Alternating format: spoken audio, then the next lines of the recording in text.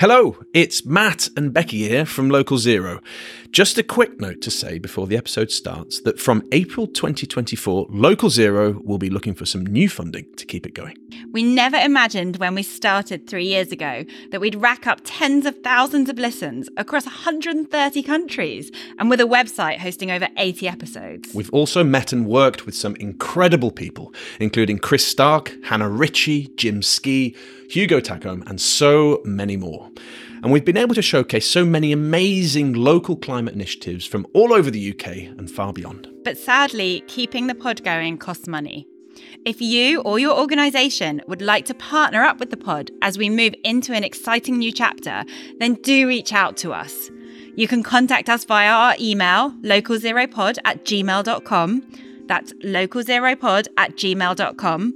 Alternatively, you can contact us on X, formerly Twitter, @localzeropod, or on LinkedIn, direct to Matt Hannon or Rebecca Ford. Finally, to help us in our quest to secure funding, we want to hear positive stories from listeners about how the pod has influenced your life and your work. And we hope to do a very special episode on this too. So please help us continue the fight against climate change and bring local climate action to doorsteps across the world. Thanks for listening. Now back to the pod.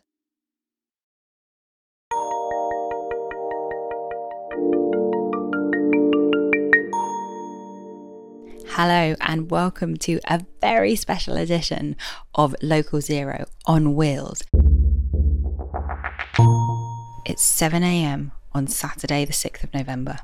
It's dark outside. In fact, rain and horrible howling wind is promised, yet I am lycra clad and ready to join a whole host of fabulous folk as I get ready to spend 4 days cycling on the Moving for Climate Now bike ride. The initiative's been going since 2015. We'll spend the next 4 days cycling, making our way into Glasgow. And on the last day, we will ride into COP to deliver our manifesto, which is where we're really asking government to step up, to take more action, to start to support the joining and multiplying of forces that we need to mobilise society in the upcoming decade of climate action.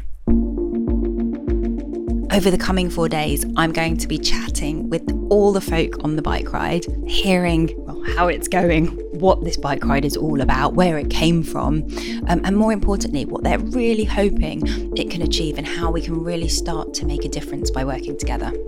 So stay tuned for a little bit more. So lunchtime on day one. I'm in the pub, best place to be. There's only, 25k to go? So sure, a pint of beer won't be too bad. And I'm here with 7 other of the very brave team members. How's your ride been? Wet and windy. Hang on, let's try someone else. Let me see, the icy feeling on the face was quite harsh over the top. Okay, one more. Absolutely fabulous. Yeah! Hello, I'm Hazel Gulliver and I am Director of Engagement for Scottish Power. And Hazel, the bike ride is not new to you. You've done this before, right? Yes, the last time I did it was in Spain, and I have to say though, it was just as rainy in Spain as it was in Scotland. So, bit warmer? Yes. yeah, definitely warmer, definitely. So, I mean, this is obviously something that you are passionate about and deeply involved in. So tell us a little bit more about the journey that we're going to be embarking on from, across the 4 days really, and why this route has been chosen. Well, do you know, it's a really interesting one because Scotland is the perfect place to do a story of the energy transition. We can start in Edinburgh, go over the bridges, past Long Annock, close down coal-fired power station, transition to Halo, renewable energy development in Kilmarnock, and to Whiteley Wind Farm, where the renewables for such developments come from. So it's perfect beginning to end energy transition story. Amazing, absolutely. Scotland's got it all, doesn't it? And does this energy transition story sort of represent what the bike ride's about? And what are you hoping to get out of the bike ride? Well, the bike ride's about delivering a manifesto for change to COP. And it is what it's all about. It is all about the energy transition and how we manage that and how we take the action to deliver that. So we're just trying to raise awareness, get the messages to the right people and show that we're all committed to taking action. And 4 days and how many kilometres? Like 280 or something, really, really insane. And how are you feeling? Excited? Nervous? Apprehensive? All of that, but mostly excited because it's a fantastic initiative. I mean, I keep telling people it's the best thing I've ever done. Last time I did it, I couldn't believe how amazing it was. And I hope everyone has the same experience this time. Thanks, Hazel.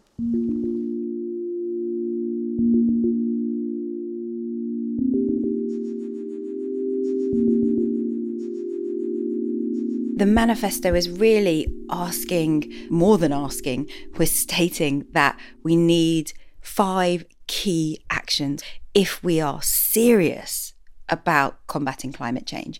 And so these 5 actions, the first ask is for medium and long-term pathways aligned with reaching net zero emissions by 2050.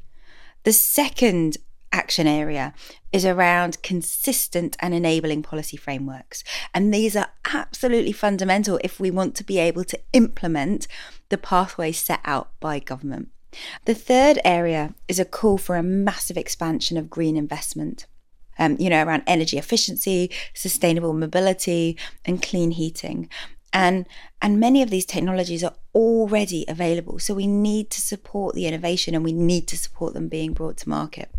The fourth ask is around nature-based solutions. We need to see more action around conserving and restoring both marine and terrestrial ecosystems if we really are serious about delivering on the Sustainable Development Goals. And the fifth ask, and I think this is for me one of the most important action areas, is about the need for alliances. No one can do this alone. We need to bring together people from all walks of life, as individuals, as citizens, as well as institutions, industries, governments. We have to work together through these partnerships, through these alliances to create change now.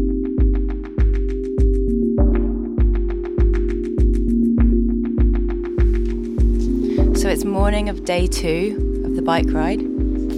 It's not raining yet. It's a beautiful sunrise this morning, actually. And I'm stood here with Jerry, who has a very interesting story about how he came to be involved in the bike ride. I'd like to say it was bad luck, but it was good luck. The office ran a draw, and I was the lucky guy to fix. It's been absolutely exhilarating and fascinating so far. So many people who have wiser heads than I and working really hard on climate change, and that's really reassuring to hear. And what are you hoping that we can achieve together on this bike ride? Is there something that you would like to see come out of it? I'd like to make sure that the vulnerable aren't left behind as we transition to net zero. They're often not thought about. And I know Sam Gardner from Scottish Power really has that at the top of his list as well. Brilliant. And tell us a little bit more about what you're doing, because you're based in Scottish Power in the distributions business, I believe. So tell me a little bit more about your role there. My role is to make sure that the vulnerable are supported whenever they have an interruption to their electricity supply. So I promote the Priority Service Register, which tells us who our vulnerable customers are, and we'll try to reach out to them during a power cut and provide appropriate support. I also work to make sure that the vulnerable have better options to live their life. So I work with trying to make their homes energy efficient, trying to maximise their income, trying to make their homes safe. And I've said this before, but to me it's the most satisfying job in SP Energy Networks. Amazing. I can imagine it would be. And okay, looking forward to the rest of the day. I think we've got 80 kilometres ahead of us. How are you feeling? Are you excited? Are you amped? Nervous? I think, truth be told, I'm probably a little sore at the moment, but I'm looking forward to it. The sun's trying to peek through. Become very weather conscious this trip. As long as the rain stays off, I think we'll cope well admirably. Absolutely. Right. Well, catch you on the other side.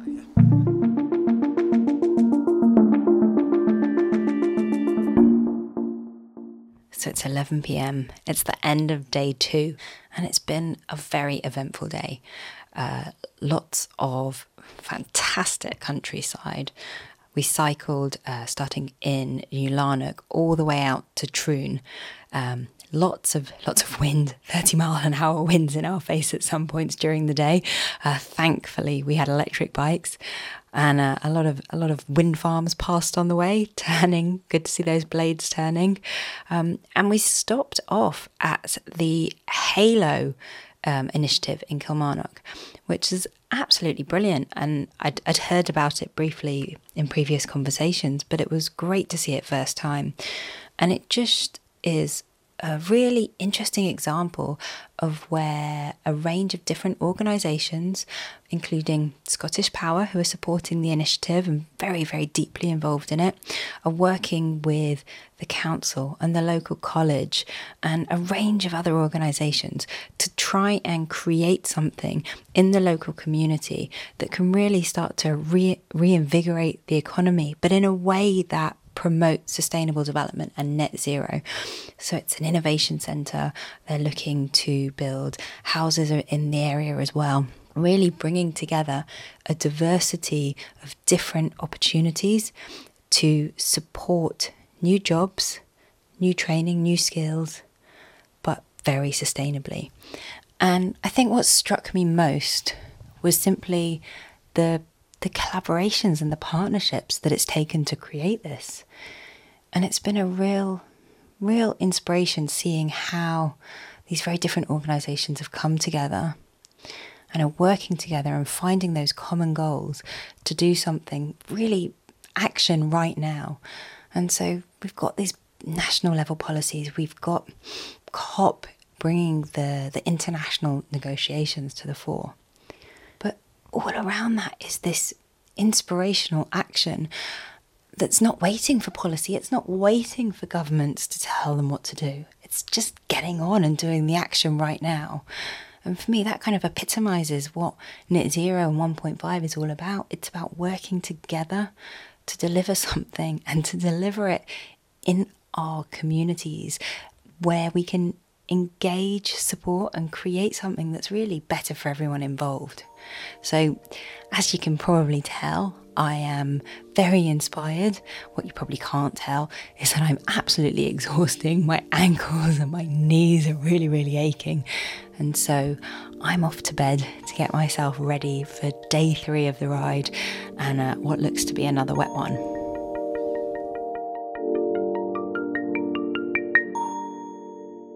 Hello, my name is Luca Lore. I work for the International Energy Agency. So Luca and I are sat in the bar with some lovely gin and tonics after a very hard day on the road.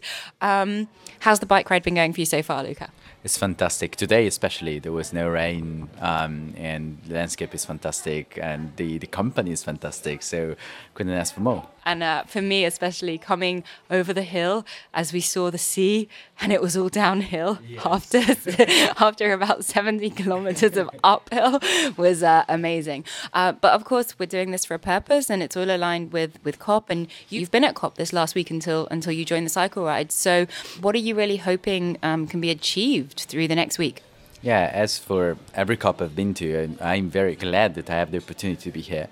At the same time, I think there has been a few challenges. So my experience so far has been a little bit mixed, and the challenge has been a little bit logistical. I think many people have heard about like the long queues that we have at the beginning, and even negotiators couldn't get in, and so negotiations started late.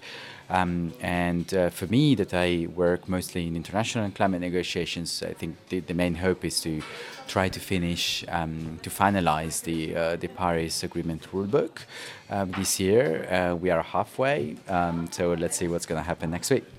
Very, very exciting. I think sometimes, and on Twitter I've heard some criticisms that this COP feels quite exclusive. You know, there's all these kind of negotiations going on, but it's very high level, and our pod is all about local climate action, and it can often feel, what can I do? I can't get into the negotiations. I don't have a seat at the table, and I'm just being told to, recycle or travel differently. But really, I mean, are these two worlds so far apart, or are there opportunities for people to get involved in different ways? No, absolutely. First of all, negotiations are generally quite technical, so it's quite difficult to get for people that don't follow that so closely. It's quite difficult to get involved. However, there are some channels where you actually can get your voice heard. For instance, there are many constituencies that represent different interests in the negotiations, and generally they participate as observers, and they have a spot in the table. So, for instance, you have the youth. It's represented represented through an NGO that is called Yungo.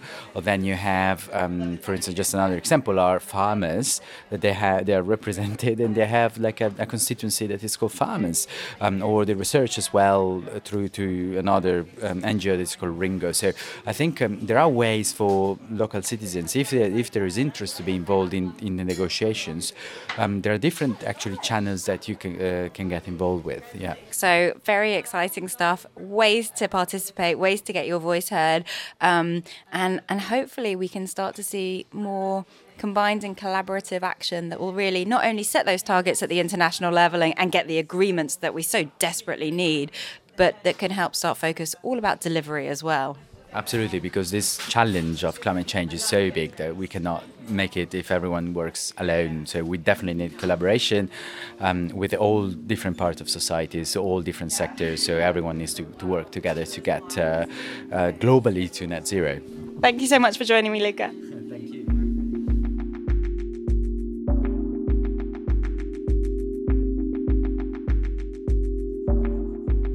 We're now at the end of day 3 and I'm just getting ready to go to bed, and honestly I cannot believe that the bike ride is almost over. It's been a really eventful day today. So we started out this morning in Troon with beautiful weather, not quite blue skies, but certainly wasn't raining. And through the course of the morning we cycled 46 kilometres to Whiteley Wind Farm, and it was absolutely phenomenal. Lindsay McQuaid, the CEO of Scottish Power Renewables, explained to us how if you look at the size of Whiteley Wind Farm and sort of lifted up the area and put it over Glasgow, it would take up that much space. So this one wind farm is equivalent to the size of the whole city.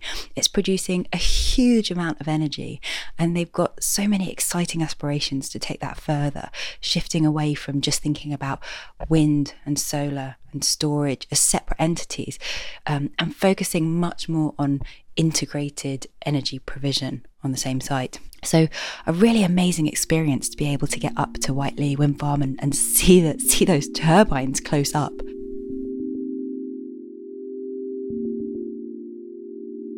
The rest of the day was supposed to be a bike ride from Whiteley to Motherwell.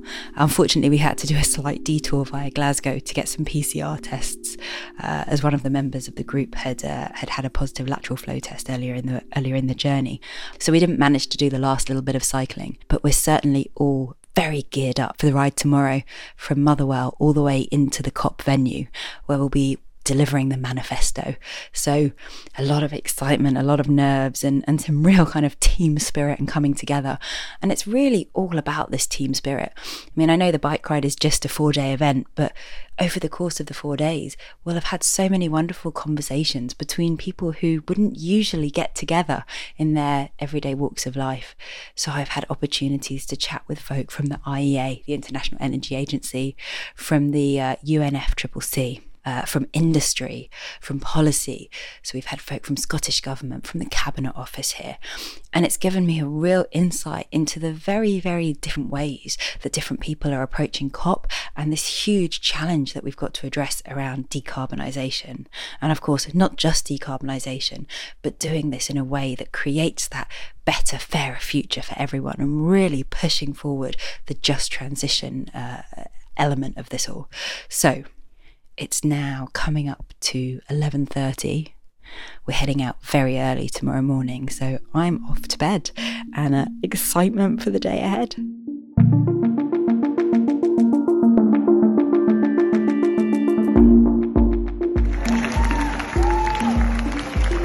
So, after a grueling 36-kilometre cycle ride this morning, we arrived into COP, and amongst the huge number of police people and security officers, and finally, after many times checking our badges and our lateral flow test negative results, we were allowed to cycle into the venue. As a team, we cycled up to a stage and handed over the manifesto.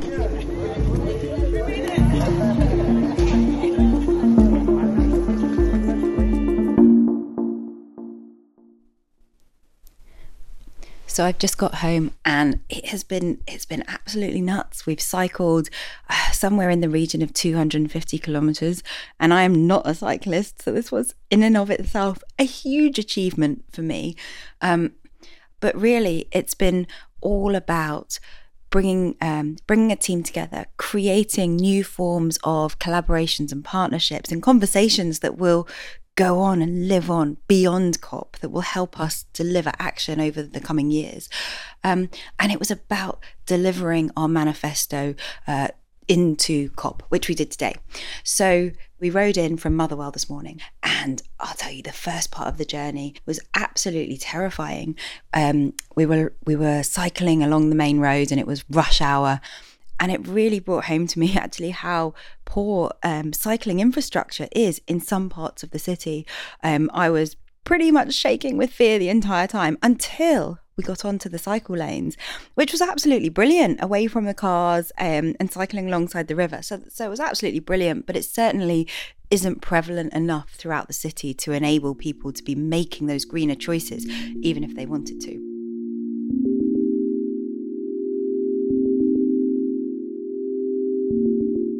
A very powerful manifesto that was handed over. It left me with a feeling of excitement and hope. The way that I've seen over the past 4 days, the diversity of organisations, the way that people are talking and focusing on net zero, for me the conversation is starting to change, and it is starting to focus more on action. It feels like a very different time than it did even a year ago, 2 years ago, when we were still talking about, 1.5 degrees or timelines. There seems to have been a huge amount of movement in that space. And now it's about, how do we go about delivering this? Moving away from the targets and into the implementation, and doing this in very innovative and exciting new ways. And so perhaps this is the rush of endorphins talking after a lot of exercise, which has been quite strenuous for me. But I am very hopeful.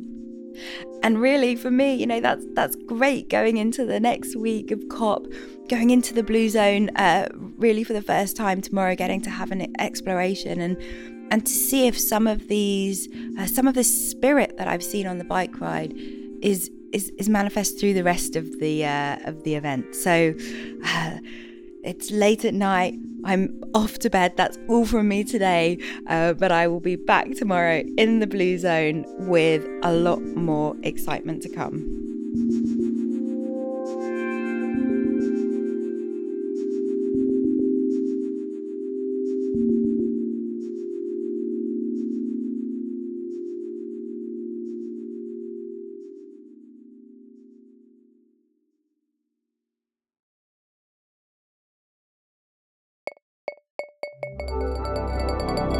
Produced by Bespoken Media.